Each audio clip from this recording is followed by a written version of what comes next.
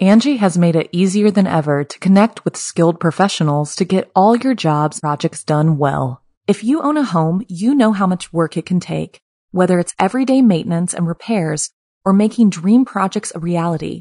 It can be hard just to know where to start, but now all you need to do is Angie that and find a skilled local pro who will deliver the quality and expertise you need. Angie has over 20 years of home service experience, and they've combined it with new tools to simplify the whole process. Bring them your project online or with the Angie app, answer a few questions, and Angie can handle the rest from start to finish or help you compare quotes from multiple pros and connect instantly, which means you can take care of just about any home project in just a few taps. Because when it comes to getting the most out of your home, you can do this when you Angie that. Download the free Angie mobile app today or visit Angie.com. That's ANGI.com. Another day is here, and you're ready for it. What to wear? Check. Breakfast, lunch, and dinner? Check. Planning for what's next and how to save for it? That's where Bank of America can help. For your financial to-dos, Bank of America has experts ready to help get you closer to your goals. Get started at one of our local financial centers or 24/7 in our mobile banking app. Find a location near you at bankofamerica.com/talktous. What would you like the power to do? Mobile banking requires downloading the app and is only available for select devices. Message and data rates may apply. Bank of America N.A., member FDIC. G'day mates, it's B-Buster here. And before the episode begins, I would just like to let you know that Be Scared, which is produced along with Studio 71, features scary stories from around the globe on a weekly basis that aim to fuel your nightmares with a smile. And if you enjoy the podcast, it would be great if you could hit that subscribe button and drop a review. But thanks for listening, guys, and without further ado, let's begin.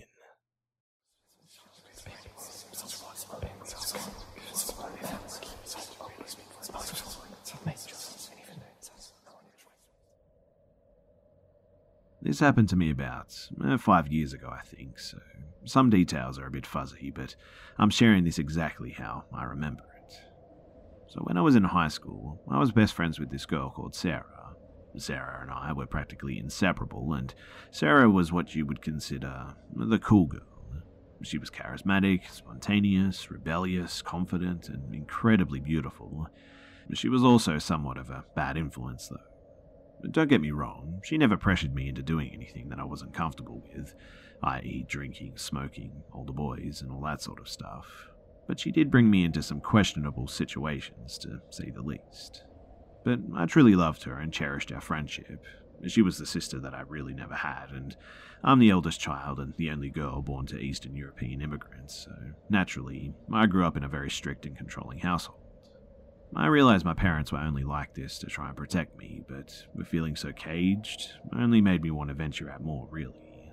And this itch to be rebellious is what I think caused my lapse of judgment to agree to Sarah's plan that night.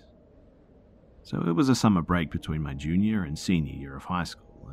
Our mutual friend Riley, an amateur photographer, Sarah's boyfriend Ryan, and their friend Cherry, and myself were all sleeping over Sarah's house. Already a rare occurrence because of how strict my parents were. We were all chilling though on the couch, just watching Ghost Adventures, when Sarah was telling us about an episode that she was watching earlier, about this place called The Domes in Arizona. She was telling us how there was supposedly a satanic cult that practiced there, and how we should go and check it out. We live southeast of Phoenix, and would be able to get there in about 45 minutes. I looked at my phone's clock and saw that it was about 10 p.m. And this is where I should have objected, but I wanted to do something cool and adventurous, so I said yes. Everyone was excited and grabbed their supplies and piled into my crappy 2005 Golda Honda Accord. And to get to the Domes, you need to drive in the middle of the desert, and anyone who lives in the desert knows just how creepy it can be at night. Maybe it was the dark, desolate highway. Maybe it was the realization of what we were going to do, or maybe my guardian angel telling me that I'm a dumbass, but I started to just get really nervous about this trip. My thighs were shaking, and I just had this gut feeling that we should not be going to this place. I tried to voice my concerns as well, but everyone said that I was being paranoid and basically just told me to shut up and drive. We finally got off the highway, though, and drove on a dirt road for a few miles, until we pulled up to a chain-link fence with a gap in it. I pulled the car around so it was facing the exit, just in case we needed a speedy getaway. and as soon as I parked, Sarah, Cherry, and Ryan all jumped out and started walking through the fence. Riley hopped out too, but waited about 5 feet from the car for me so I wouldn't have to walk alone. I was hiding everyone's valuables because my car's locking mechanism was actually broken and all the locks need to be manually opened. Since I already had a bad feeling about this place, I opted to keep the doors unlocked, just in case we needed to all get in quickly. As I was hiding their stuff, I had the sudden urge to look to my left. Across the street was a tall line of hedges, and there appeared to be a man standing in the shadows, just watching me. For some reason, this didn't immediately spark terror in me. Instead, I was just kind of curious and a bit confused. I was wondering if he actually lived around the area, or if it was just a human-shaped shadow or something. But I looked at this thing for about 3 seconds until I finished what I was doing and go out to join Riley. When I got to her, I asked, "Did you see that man?" Riley, confused, replied with, "What man? I didn't see anybody." So, in the end, I just kind of shrugged it off and we started walking. You needed to walk about 1/8 of a mile on dirt to get to the domes, and if you Google Grande Domes, pictures should come up, but I'll describe them anyways. So, there are multiple concrete domes in this center, and they vary in shape. I remember one that stood alone was UFO-shaped, while others were more circular and kind of connected. The domes appeared to be abandoned while they were still being built, and had been standing there for quite some time. They were made of concrete, were covered in graffiti, and most had chunks of the ceiling missing as the brutal Arizona sun had wore it down, so much in fact that they'd begun to fall apart. When Riley and I entered one of the domes, the first thing that I noticed was just how the structures manipulated the sound. Because of their shape, sound bounced really strangely inside. You could hear noises across the room like they were right next to you and could barely be able to hear the person right beside you. Also, it was the middle of the night in the desert. There's no light pollution out there, so the only lights that we had were the moon, our phone flashlights, and Riley's dad's police-style flashlight. And the combination of the shadows and the sounds were very disorientating, to say the least. So Riley and I were walking through these domes, chatting as she took photos until we caught up to the rest of the group. As we were walking, I could have sworn that I was hearing footsteps walking behind us on the dirt, and when we were rounding a corner, I looked back and I definitely saw a man tailing us. I saw this man multiple times throughout the night, in fact, and I would always ask Riley if she saw or heard anything too, but she always denied it and again told me that I was just being paranoid. The longer we stayed there, though, just the weirder things became. Others started hearing footsteps echoing outside, even if we were standing still. While we were in the center of the dome, we discovered a giant pentagram drawn on the floor with bones in the middle. I'm hoping that these were just someone's lunch leftovers from their edgy picnic or something, because I don't want to think that we were standing on the remnants of some satanic ritual. But while we were looking at the pentagram, we started hearing scratching on the walls. Not short and rapid scratches like an animal digging, but really long, slow scratches like something or someone was trying to make its presence known. At this point, Ryan and I were asking to leave because it was definitely getting to be a bit too freaky. But then, in the middle of us protesting, Cherry's face became expressionless, and she slowly turned around and started walking towards the back of the room to what appeared to be either an exit or entrance of another room with a pony wall between us and it. As Cherry was walking in this trance-like state, Sarah was saying to her, "Don't go in there. Cherry, someone is following you. I'm telling you, don't go in there, you'll regret it," etc. But we all watched as she turned the corner and walked out of our view. It was probably only a few seconds, but it felt like we were waiting there for at least 5 minutes in anticipation, and then we all heard Cherry let out a blood-curdling scream and run straight back to us. She started telling us how she needed to leave now and she didn't want to be there anymore. I thought for a moment that she was just pulling a prank on us, but the look of fear in her eyes and the trembling in her voice seemed just too genuine for that. Finally, though, everyone agreed to start walking back to the car. When we were within visuals of the car, Sarah suddenly stopped and asked me to look at her back as she lifted her shirt up. And she had 3 long red scratch marks running down the length of her back. I said to her, "Holy crap, you have scratches. Does it hurt?" And Sarah was like, "Yeah, it burns." "What? I have scratches?" I started to reply to her when she interrupted me by screaming, "Run." You don't have to tell me twice. We all start running towards my car, and as soon as I got in it, I started the car and asked if everyone was in, and they frantically said yes, drive now. So I started to floor it when I heard one of them say, "Wait, Cherry's not here." I immediately stopped and backed up to find Cherry throwing a tantrum in the middle of the street. She yells at me, "No, it's cool, I'll stay here," and sits down in the middle of the street. I began to apologize and tell her to just get in the car, but she ignored me and just continued throwing a fit, yelling about how she wants to stay there and die and generally just being dramatic. I never did really like Cherry, and while I did feel bad about almost leaving her there like that, her throwing a tantrum was really starting to piss me off, and I was thinking about actually leaving her ass there for being a brat.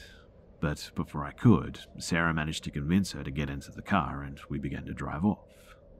We were about a quarter mile of the way when I saw a flashlight flickering on and off in the rearview mirror. I stopped and asked the rest of them if they saw that too. They said that they did, and Sarah wanted me to turn around and see what it was. I refused and said that I wouldn't drive us back over there, and to that Sarah replied with, "Okay then, I'll drive." In my 16-year-old brain, I thought that that was a great idea, and so we switched seats and she turned around. The lights appeared to be in the same location as the opening in the fence, but as we passed, we didn't see anything. We continued to drive about another quarter mile until we saw the flashing light in the rearview mirror again. So she turned around and again we didn't see anything when we passed.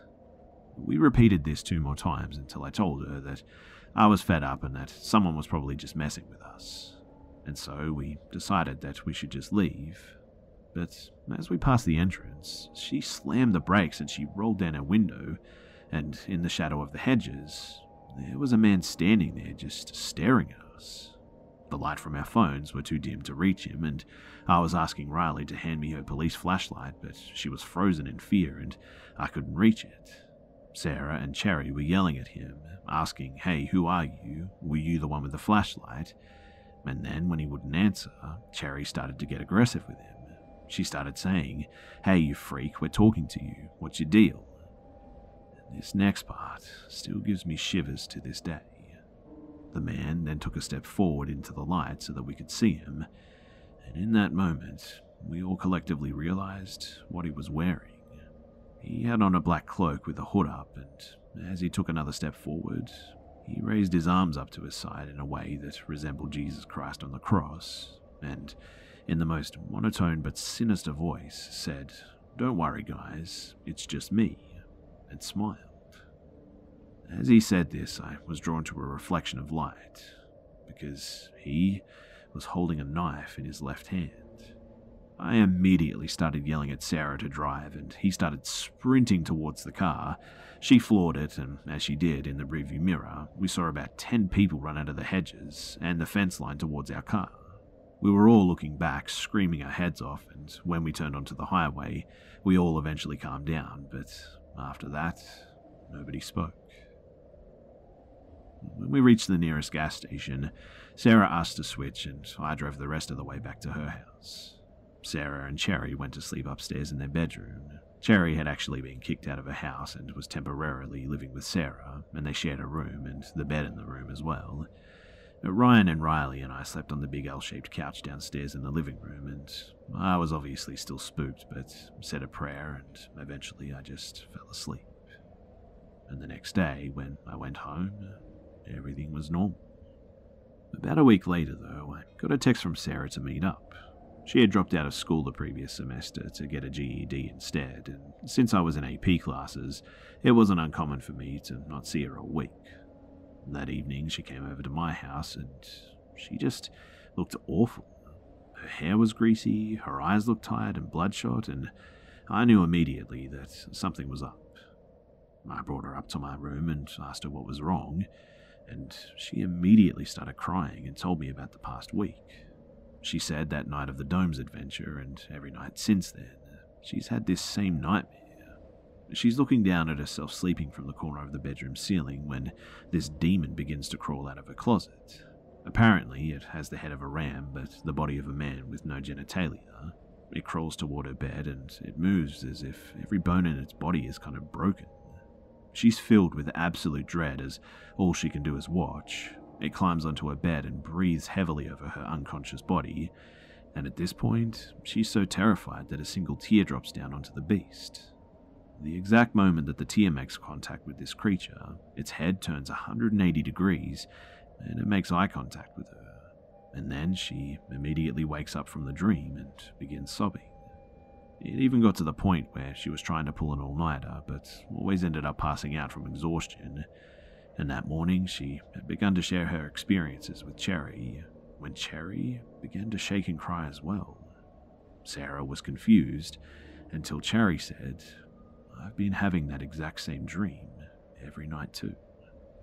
After that, everything seemed to settle down, and we eventually lost contact, but I'll never forget that night at the Domes and everything that happened.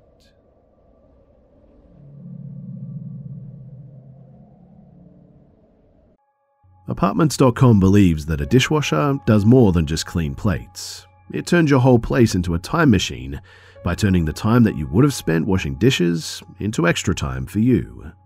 That could mean more time to read, more time to knit, or more time to contemplate the vastness of time itself. With Apartments.com, finding somewhere to live with an elusive dishwashing/time-expanding device is easy. Apartments.com hosts the most rental listings with over 1 million available units. And with comprehensive search tools and instant alerts, you never have to worry about missing out on the perfect place. To find whatever you're searching for and more, visit Apartments.com, the place to find a place. Angie has made it easier than ever to connect with skilled professionals to get all your jobs projects done well. If you own a home, you know how much work it can take, whether it's everyday maintenance and repairs or making dream projects a reality. It can be hard just to know where to start, but now all you need to do is Angie that and find a skilled local pro who will deliver the quality and expertise you need. Angie has over 20 years of home service experience, and they've combined it with new tools to simplify the whole process. Bring them your project online or with the Angie app, answer a few questions, and Angie can handle the rest from start to finish, or help you compare quotes from multiple pros and connect instantly, which means you can take care of just about any home project in just a few taps. Because when it comes to getting the most out of your home, you can do this when you Angie that. Download the free Angie mobile app today or visit Angie.com. That's ANGI.com. This happened in my first year at uni, Australia. I was moving out of home for the first time, and I think this made me very, very naive in this situation, at 20 and female. So I found a cheap place in the city near my workplace or uni at the time. $150 per week for a room in the storehouse, only 20 minutes out from the CBD. It seemed like an awesome deal to me, and I messaged the landlord and told her that I was interested. Before she gave me time to come and inspect the place, she seemed overly interested in my ethnic background. I'm half Ethiopian, so I definitely don't look white, but when I told her that I'm Australian, she suddenly became kind of withdrawn. I thought it was strange. I mean, maybe she thought that I was lying because she had seen my profile photo on flatmates.com. So I explained my background. She seemed satisfied with my answer, and so we organised a time for me to come and see the room. So Denise showed me around and talked as if the place was already mine, which I thought was exciting. There was a main house with 5 bedrooms, a caravan on the side, and a granny flat behind it with 3 bedrooms, which is where I would be moving in. The main house and the caravan were full, 7 people living there, but only one of the rooms in the granny flat was actually occupied. It was nice enough considering, and very clean. A weekly cleaner was included in the rent price, as well as weekly maintenance. I didn't think to ask what that meant because I was already pretty set on moving in, but I met the people who would go on to be my housemates. All of them were foreigners, mostly Chinese or South Korean, who had come to study. I still didn't find this odd. I mean, there are plenty of international students here. The door to my room had a lock on it, and I was told only myself and Denise had a key, but Denise never usually came to the house, so there was a nice level of privacy. So a week after I moved in, I met the maintenance guy, Patrick. He seemed to be gardening and came over to introduce himself. Seemed nice enough, and I found out that he's Denise's brother. He looked to be out in his late 40s or so, and I found him to be a little bit awkward, but I've been raised to be polite to a fault, so I ended up talking to him for a long time before going back to my room. I don't remember what we talked about, but I remember he kept saying things like I was very beautiful and describing my skin as exotic and caramel more than once, which kind of rubbed me the wrong way if I'm being honest. A few days later, the cleaner comes also. She's super lovely and has known Denise and Patrick for a long time. She and I had nice chats, and for some reason she brought up that Patrick was on the autism spectrum. So to me, that explained his awkwardness, and I realized that he's harmless, so I felt bad about my initial judgment of him. The next time that I saw him, I came out into the kitchen and saw him standing there. This struck me as odd, because 1, it was the morning, and I was in my pajamas, having just woken up. 2, he's the maintenance guy. I didn't understand why he should be inside. But I felt bad, so I just smiled and I said g'day. He turned and seemed startled, but explained to me that he was just taking out the trash. I saw that he had actually replaced the bins in the kitchen, so I was just like, oh, okay, he was just trying to be nice, I guess. But I told him that he really didn't have to do that. He just kind of insisted, though, and I was like, alright, whatever. I ended up talking to him again, and again he seemed to have a weird fixation with me being exotic, even though I told him that I was born in Australia. But mostly he was just generally asking how I was finding the place, and he reiterated that everything was super safe, and for some reason brought up the keys to the bedrooms. He said only me, Denise, and he had keys. I didn't say anything out loud, but in my head I thought, wait, since when does he have a key? But in the end, I still just kind of brushed it off.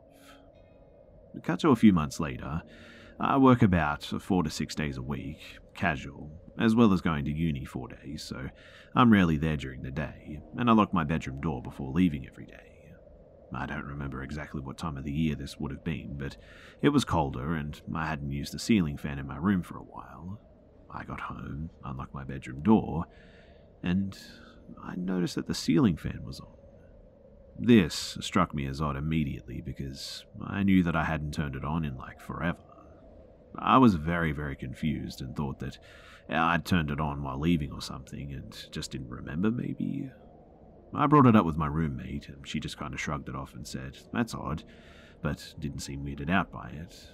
So I figured that I was just overthinking it. But note too that I kept to myself a lot, wasn't close to any of my roommates, and only talked to this woman occasionally.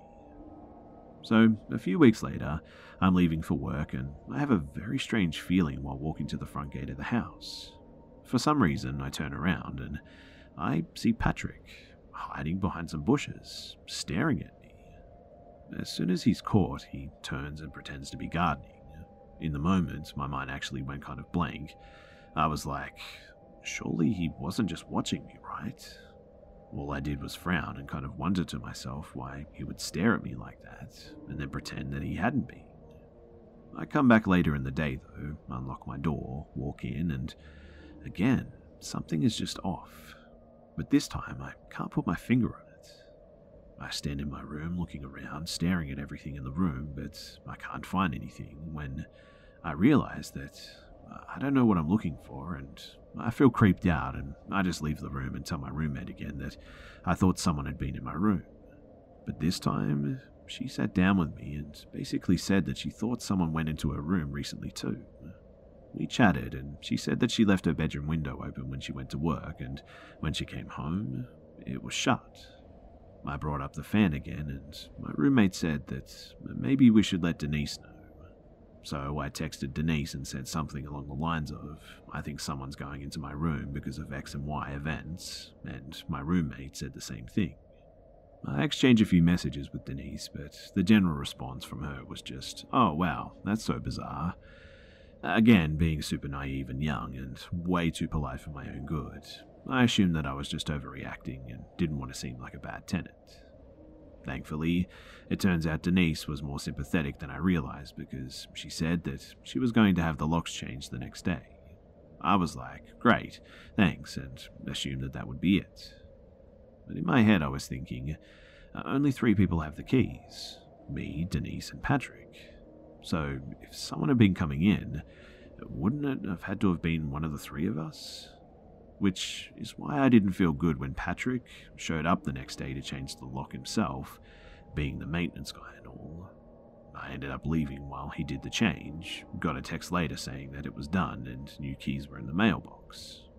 Fast forward now, and I'd now been at this place for nearly a year. By now I was aware that Patrick seemed to come over about twice a week, and he always came inside the house to take out the rubbish, but never seemed to really do maintenance work. I chalked it up to Denise giving him a job because maybe he couldn't find one elsewhere, and I tried to avoid him. As far as I remember, nothing else seemed strange until now, and I came home from work again and walked in to my bedroom. And while I'm getting my clothes to shower, I noticed something very, very strange that was definitely not there when I left. There was some whitish pale gunk kind of splattered upwards on the wall and the floor. Honestly, my first thought when looking at it after a while was like, that looks like donut glaze or something. I leaned closer to it, but still didn't really register what the stuff was, only that I definitely didn't spill anything at all in here. So again, I got creeped, went to the kitchen, grabbed the chucks and wiped it up. When I had the thought like, wait, is that... I really didn't know what to look for, but as soon as I had that thought, nothing could convince me otherwise, and again, my door had been locked. Only myself, Denise, and Patrick had keys. My roommate wasn't home, but I called Denise right away. She didn't answer, so instead I messaged her and said basically someone had been in my room and there was some weird stuff splattered on the wall. I wanted to see if she came to the same conclusion that I did, but her response this time was really off. She messaged me back hours later and was dismissive, said something like, yeah, very bizarre, the locker's been changed though, and I was like, yeah, obviously, so who do you think would have been in there? I felt so weird and kind of grossed out that I went to a friend's place and messaged my stepdad about it. I told him everything for the first time too, and I guess that it sounds a lot worse all at once because his response was, hell no, you're moving out of there. I called Denise and I told her that I was moving out if the issue wasn't taken seriously. And this is when I realized that the leasing situation at this place was really dodgy, which I didn't know beforehand due to lack of experience and no sense to ask. But essentially, there was no record of me actually being a tenant, and I was just kind of sending money into this lady's bank account, but there wasn't any official paperwork. I looked back over the stuff that I'd signed when I initially moved in, and it was actually typed up by Denise, I assume. I don't remember details, but it wasn't official at all, and again, super naive and young. So I was able to move out ASAP. Denise didn't put up a fuss about the short notice, and when I came back the next day, the stuff on the wall was gone, so I didn't have any proof of what had actually happened. But that at least just kind of confirmed to me that something weird was going on with Denise and Patrick. My stepdad helped me take all my stuff out. I didn't have much. Denise just left a message and said please leave the keys on the counter, and it took me a few weeks to process every creepy thing that happened throughout my stay there and put it all together as a kind of a massive creep fest.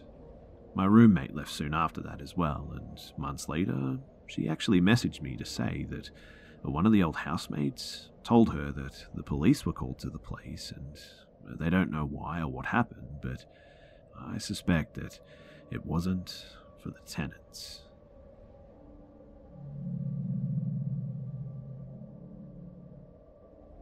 So I was at a concert of my co-worker that time, and it wasn't really good, and at a church in a small town 40 minutes away by car from the town that I lived. And when it was over, I found out that I missed my last bus. I asked my co-worker if I could sleep at his place, but he rejected it. So I did what I always do in such a situation. I walked. It was the time before smartphones, so the only way for me to find the right path was by reading the street signs and hope for the best. I'll also admit that I cried the entire time while I was walking. It was 2 a.m. though when I arrived at the next train station. I thought that I could take a ride with a cab, but there were no cabs. I didn't know what to do, so I waited at the place where the cab should be and I smoked a cigarette. Should I walk the way home? Another hour by foot, or even more at least. Should I wait until a cab shows up, or the first train in the morning? I didn't know what to do. But then, a car showed up and stopped in front of me. The man inside rolled down the passenger window and spoke to me. "Hey, can you give me a light, please?" he said. I wasn't comfortable at all going over to him, but I did. I gave him a light and quickly turned around and stood at the same place as before. He didn't drive away, though, and asked where I had to go, and I said in which town that I lived, and he invited me to get into his car. He said that it was on the way and he could bring me home. After thinking about it for some time, too, I really just don't know why I even got in the car. I didn't even want to, but I guess I was tired. The ride itself wasn't bad at all. We had a bit of small talk, and he drove the usual route that I knew, and he wasn't creepy at all while driving. And I thought maybe he was just really a nice guy, just trying to help me out. So I guided him to my house, but he didn't stop in front of it. Instead, he drove a bit further away. I thanked him and gave him my lighter as a gift, and when I was about to open the door and leave the car, he said, "What the hell is wrong with you?" I was surprised by this sudden mood change, and I asked, caught off guard, "What?" I don't remember exactly what he said, but it was something along the lines of, "That's not how you thank someone who drove you home in the middle of the night. I expect you to do another favor for me in return." Something like that anyway. I kind of understood what he implied, but, well, I'm no hooker. So I chuckled a little bit, thanked him again, gave him the lighter, and I got out of the car. I was walking towards my home too, when I heard him opening the door and closing it. The door of his car, that is. And then the sound of him running towards me. I looked over my shoulder and saw him getting closer to me. I shrieked, kind of like a mouse, and I started running as well. At the door of my home, I quickly opened it, got inside, locked it, ran upstairs to my bedroom, locked my door as well, and just hid under my blanket. I got away, and nothing else happened that night. He didn't do anything else, and he left, and after that, I never saw him again.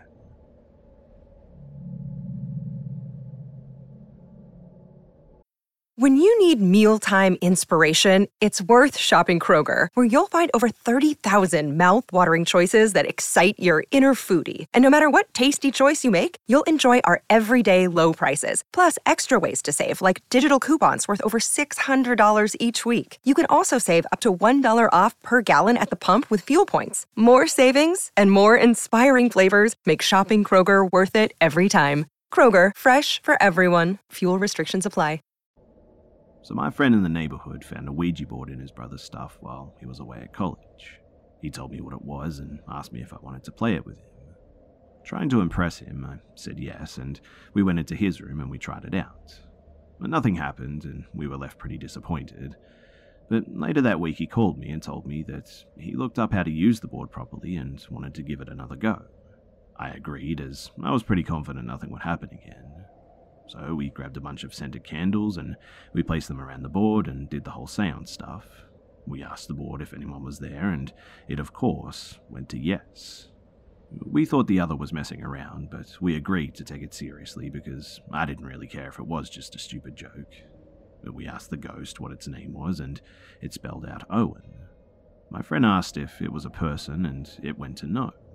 We asked what it was, and it actually spelled out demon. I then asked for it to prove it, and you know that call into the intro to Finding Bigfoot? Well, that's the closest thing to what we heard from the garage. But keep in mind, it was only us in the house, and it scared the absolute crap out of us, and we just ran straight out of the house. We also checked the garage after a while, but there was nothing. Anyway, a few weeks go by, and he tells me how he's having paranormal experiences in his house. He feels like he's being watched whenever he's downstairs in the kitchen and the living room. He feels someone sitting on the end of his bed every night. And every time that he walks past the garage, he feels someone grab his wrist and pull it towards the garage. Whenever I went over, I always got that feeling that someone was looking at me from the ceiling. It was definitely weird and unnatural. But then came the scariest part of all. So we were at his house playing Army in his room while no one else was home when we began to hear these heavy footsteps downstairs, except whatever was making it obviously had hooves or something. In fact, it sounded like a full-grown horse was walking around downstairs. Then, we heard someone begin to laugh and cough at the same time. My friend ran over and slammed the door shut, and we hid. He hid under his bed while I hid in the closet. But then it sounded like someone began scratching his door with like one big claw or something. He started crying, and I was honestly on the verge of tears as well. My friend yelled, "Leave us alone, Owen, you're scaring us," and it began to stop, and then we heard it run down the stairs. My friend got up and threw me out of the closet and grabbed the Ouija board that was in there with me. He ran down the stairs, ripped the screen door off of his gas fireplace, threw the thing in there, put the screen back on, and went to turn it on. But when he was just about to turn it on, we heard a loud moan from the basement, which was right behind my friend. He flicked the fireplace on and the board began to burn. And that was pretty much the end of it, and we just played outside since he was way too scared to go back into the house until his parents got home. His parents came home and saw that he'd burned his brother's Ouija board. They grounded him and threw the burnt board away. But after that, there was no more paranormal experiences in my friend's house anymore. But if anyone ever asks me to join in on a seance or with Ouija boards ever again, that's exactly why I will never take part in any of these games ever again.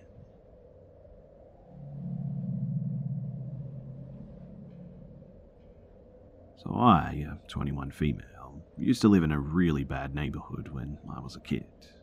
Drive-by shootings were not uncommon. Rapes had happened in surrounding houses while we lived there, and before we moved, we also found out that the sweet man across the street was actually a certified sex offender. So, obviously, not a great place for children to walk around alone, right? True, but if you have a 70-pound good boy that is completely dedicated to protecting you, it's doable. So, my mum, little brother in a stroller, me and Spanky, my good boy, went for a walk around the neighborhood to go 2 blocks away to go to the community pool. I, like most 6-year-olds, wanted to wander ahead with my dog because he was always gentle when I had the lead and walked closely to me. As we were nearing the pool, there was a stretch of hedges that lined the walkway to the pool entrance. Spanky was walking ahead of me by maybe about 3 feet. He sniffed towards a bush and just came to a complete stop. He began posturing and growling deeply, baring his teeth to the bush. He had never growled like this before, and to me, it was kind of horrifying to see my best bud like this. I tried to walk around him, and he turned the back end of his body to block me, his eyes still fixed on the bush. I tried again, and he does it yet again, and my mum is still about 4 houses behind and hasn't noticed this yet. But then I see the bush start to move and take a step back. I say to my mum, "Mum, I think Spanky found a kitty." I start taking a step towards the bush and am knocked over completely by Spanky at this point. I'm crying and on the ground, scraped elbow. No biggie, but it definitely gets my mum running. And exactly at this moment, a man bolts out from the bush and takes off running.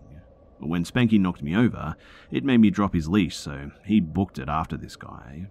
About 300 feet away from the bush, Spanky caught up with him and made some sickening contact with this guy's ankles and forearms. Now, I've heard a lot of screams on TV and in movies, but I had never heard a real blood-curdling scream like this before. My mum pulled me close and pulled out her phone, fingers shaking. While she's on the phone with 911, you can hear this guy screaming, "Get him off me," and me going, "Spanky, he's not a kitty." Spanky may have actually mangled a stray cat who wandered into the yard before this, just FYI. But when the police arrived, they asked for a full version of events, and my mum and I gave the details the best that we could. Spanky was sitting contently at our feet after the officers and my mum removed Spanky from this guy. The guy was taken in cuffs, and after a quick checkup by the ambulance, he was fine, just a few good bites. Spanky definitely held back somewhat. But about 10 years later, I asked my mother about it when I was looking through old photo albums and saw a picture of me and Spanky playing in the backyard. She sighed and said, "Oh, you know what happened. We don't need to talk about it." I said, "Well, yeah, but why would he attack some random homeless guy?" And my mum made a really confused face, and I said, "What? That's what happened, right?" She then says, "I guess I can tell you now. I didn't want to tell you back then because I didn't want you to worry, but the man who Spanky pulled out of that bush had been spotted peeking into the houses in the neighborhood that had kids. He was the same man that was hiding in the backyard when you had a sleepover at your friend's house. He had a knife that he dropped when he ran from the bush, and the police thought that he might have been canvassing the neighborhood before he decided who to take, and if it wasn't for Spanky, it might have actually have been you." So yeah, basically, this guy was a complete pedophile that had been spending weeks at night creeping into people's backyards that he knew had children so that he could break into our rooms individually and kidnap us, and most likely, much worse. I live 300 miles from there now, and still to this day, I cannot handle coming to that stupid hedge, even if I tried.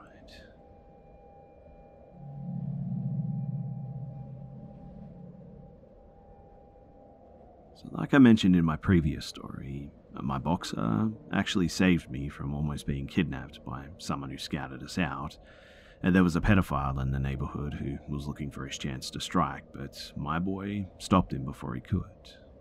But this is actually what led up to this happening just 1 week beforehand.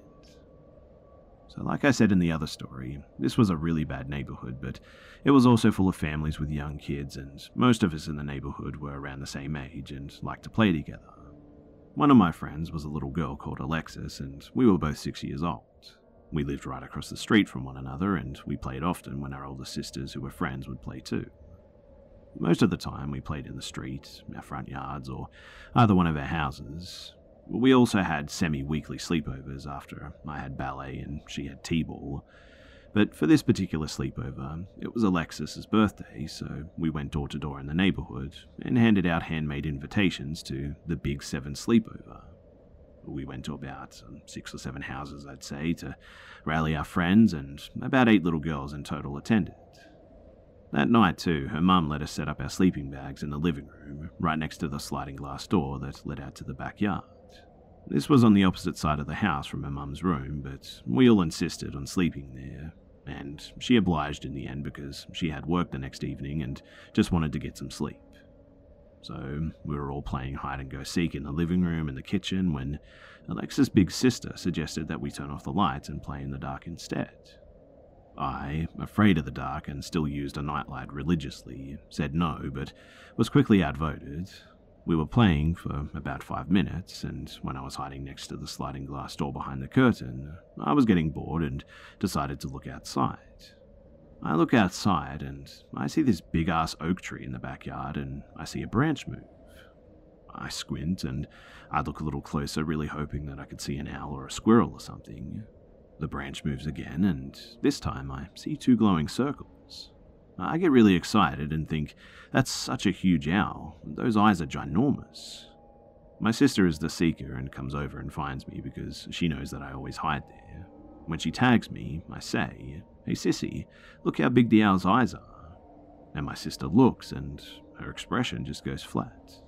She says there's nothing there, and I begin insisting that I see a giant owl, and she keeps insisting that there isn't an owl.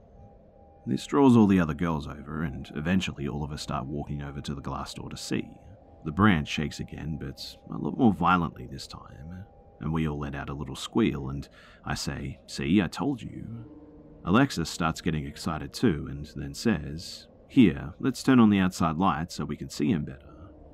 She then turns on the light, and we then see this dude sitting in a tree, trying to scramble down the trunk and getting stuck on a branch.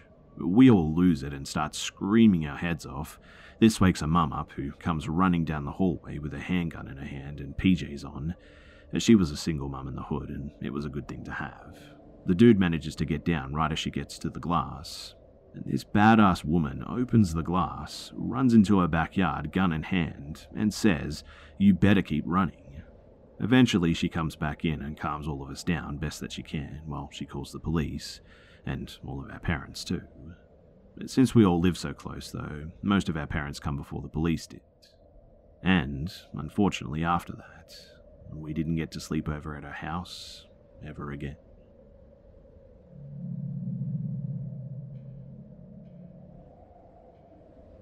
This happened to me over a decade ago, but I'll never forget the feeling deep in my chest, both that night and the next morning when the true nature of the situation became apparent.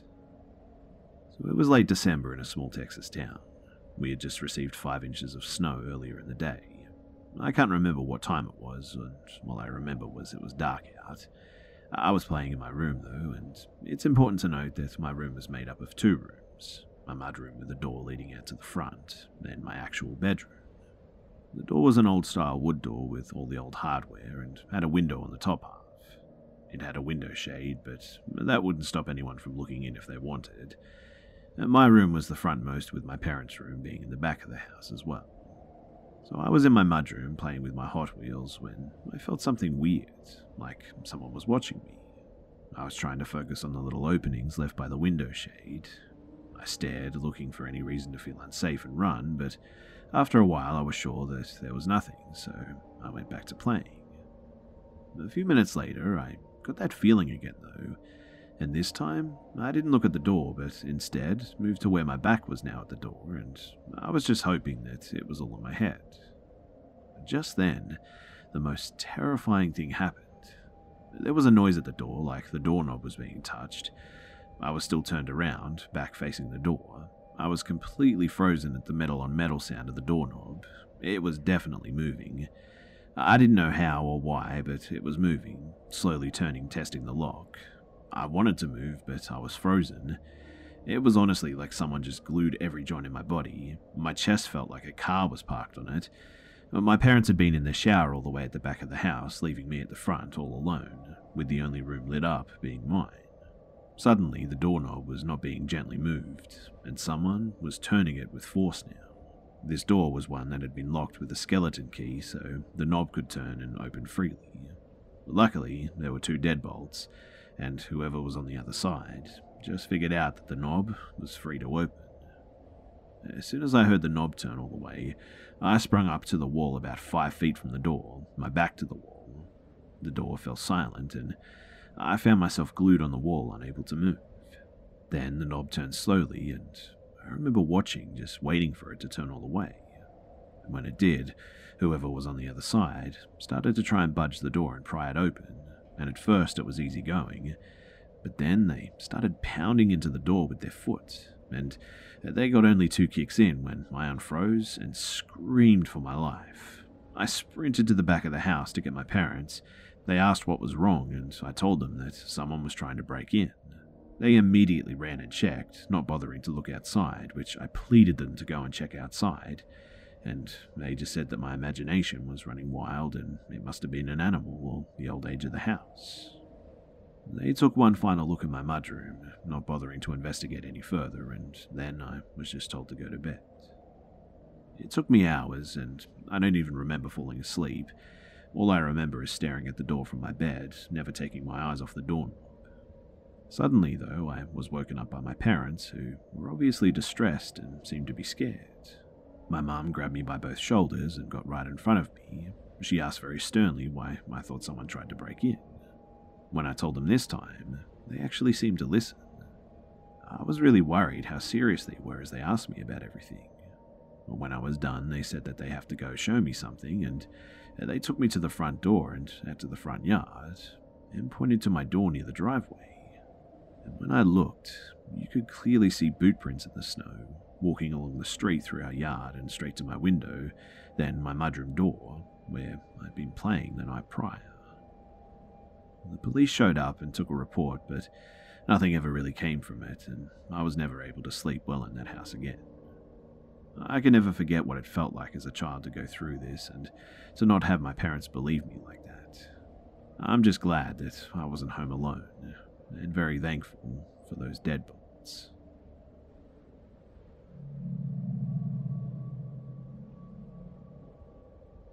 When I was a senior in high school, I babysat for a family friend of ours, and I normally didn't babysit their kid, but their usual sitter cancelled last minute, so I thought why not.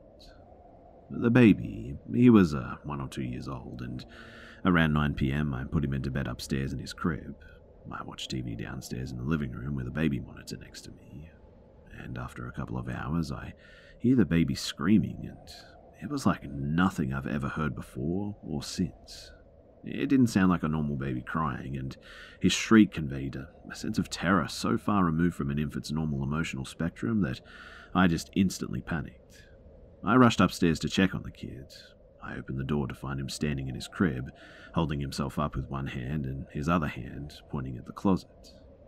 I gathered my courage and I opened the closet, and when I did, there was nothing there. Since his parents would be home soon, I decided to comfort him on the couch downstairs. 10 or 15 minutes later, the parents arrived. Immediately, they were rightfully a little put off, wondering why the baby wasn't in bed. I explained what happened, clearly still a little bit freaked out. And the mother became visibly distraught, flew upstairs without a word, and the father solemnly apologized to me, then asked for my discretion, to which I agreed. He then told me that his wife had been seeing the ghost of a Civil War soldier standing at the foot of their bed. He paid me a little bit too generously, and after that I just went home. But the memory of that kid's shriek still sends a chill up my spine. Although I didn't see anything, I think my experience validated what the mother had been seeing, for her at least, I think. I'm not sure the husband believed her, or whether that night changed his opinion or anything. At the very least, I got the vibe that they disagreed about it. But after that, I never babysat for them again.